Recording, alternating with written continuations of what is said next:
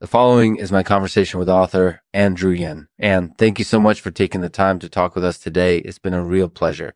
Presented by Depot's Sydney Cider, the leading online retailer for Australian clothes and accessories. Visit depotsydneycider.com for all your Australian gear needs. Now, let's start the show. Hey everyone, this is Lexman, and today we're talking with Druyan about her new novel, Balloon, A Tale of Two Cities. As you probably know, this is a novel set in an unspecified future time, and it follows the adventures of a balloon as it makes its way between the poles, carrying a party of curious and privileged people along for the ride. So, and thank you so much for joining us today. It's been great to talk with you. It's been my pleasure. Thank you. So, tell us a little bit about the book. What inspired you to write it? I probably always wanted to write a science fiction novel because I'm a big fan of science fiction movies, and I was always interested in the world of the future. And I thought it would be fun to explore the potential implications of some fairly cutting edge technology. Yeah, and as you said, this is set in an unspecified future time. So could you tell us a little bit more about that? Sure. In Balloon, the year is 2069, and there's a lot of cutting edge technology at play.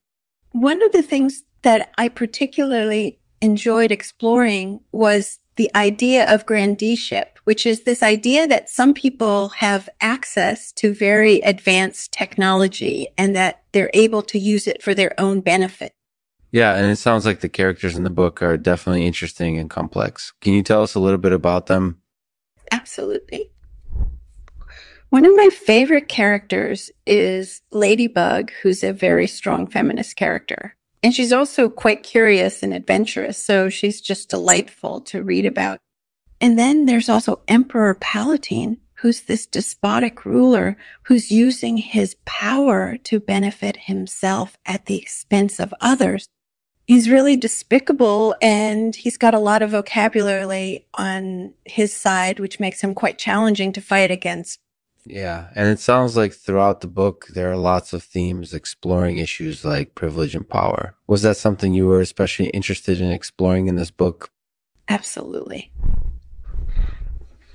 One of the things that I really love about science fiction is that it allows us to explore these larger concepts in an entertaining way without necessarily having to get into too much political or social commentary.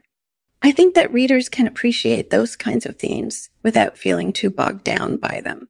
That makes perfect sense. And speaking of which, as we mentioned earlier, there are already film adaptations in the works. Can you tell us a little bit about that? Absolutely. There are two different film adaptations currently being developed, one by HBO and one by Legendary. And they're both based on my original script. So it'll be really exciting to see what they come up with. That sounds great. And as we mentioned, this book is set in an unspecified future time. So do you have any idea when we might be able to see the film versions released? I'm not sure, but I'm hopeful that they'll be released within the next few years. That sounds like it'll be really exciting. In the meantime, is there anything else that you'd like to share with us? I just want to say thank you to everyone who's been supportive of the book. I really appreciate it. Thank you, Anne. That's great to hear. Well, thanks so much for joining us today. It's been great talking with you. You're welcome. Happy holidays.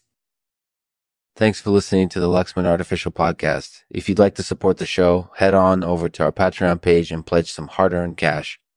Also, make sure to subscribe to the podcast on iTunes so that you never miss an episode. See you later. We can't end the podcast without a poem. So here's Druyan reading a poem she wrote called In the Labyrinth. In the labyrinth, I followed the twisting paths, but I couldn't see the end. All around me, the shadows grew and grew. I was losing hope, but then I found you. You showed me the way out, and I'm finally free.